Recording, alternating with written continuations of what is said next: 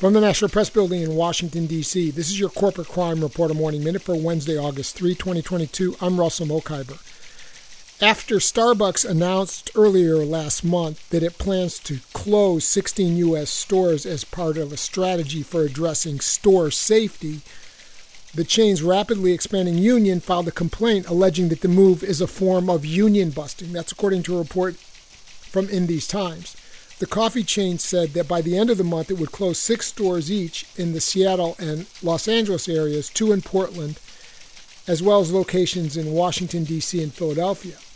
Seattle workers from Starbucks Workers United, the union that has been organizing stores across the country, filed an unfair labor practice charge, arguing that the closures amount to retaliation and illegal coercion against union activity. For the Corporate Crime Reporter, I'm Russell Mokhiber.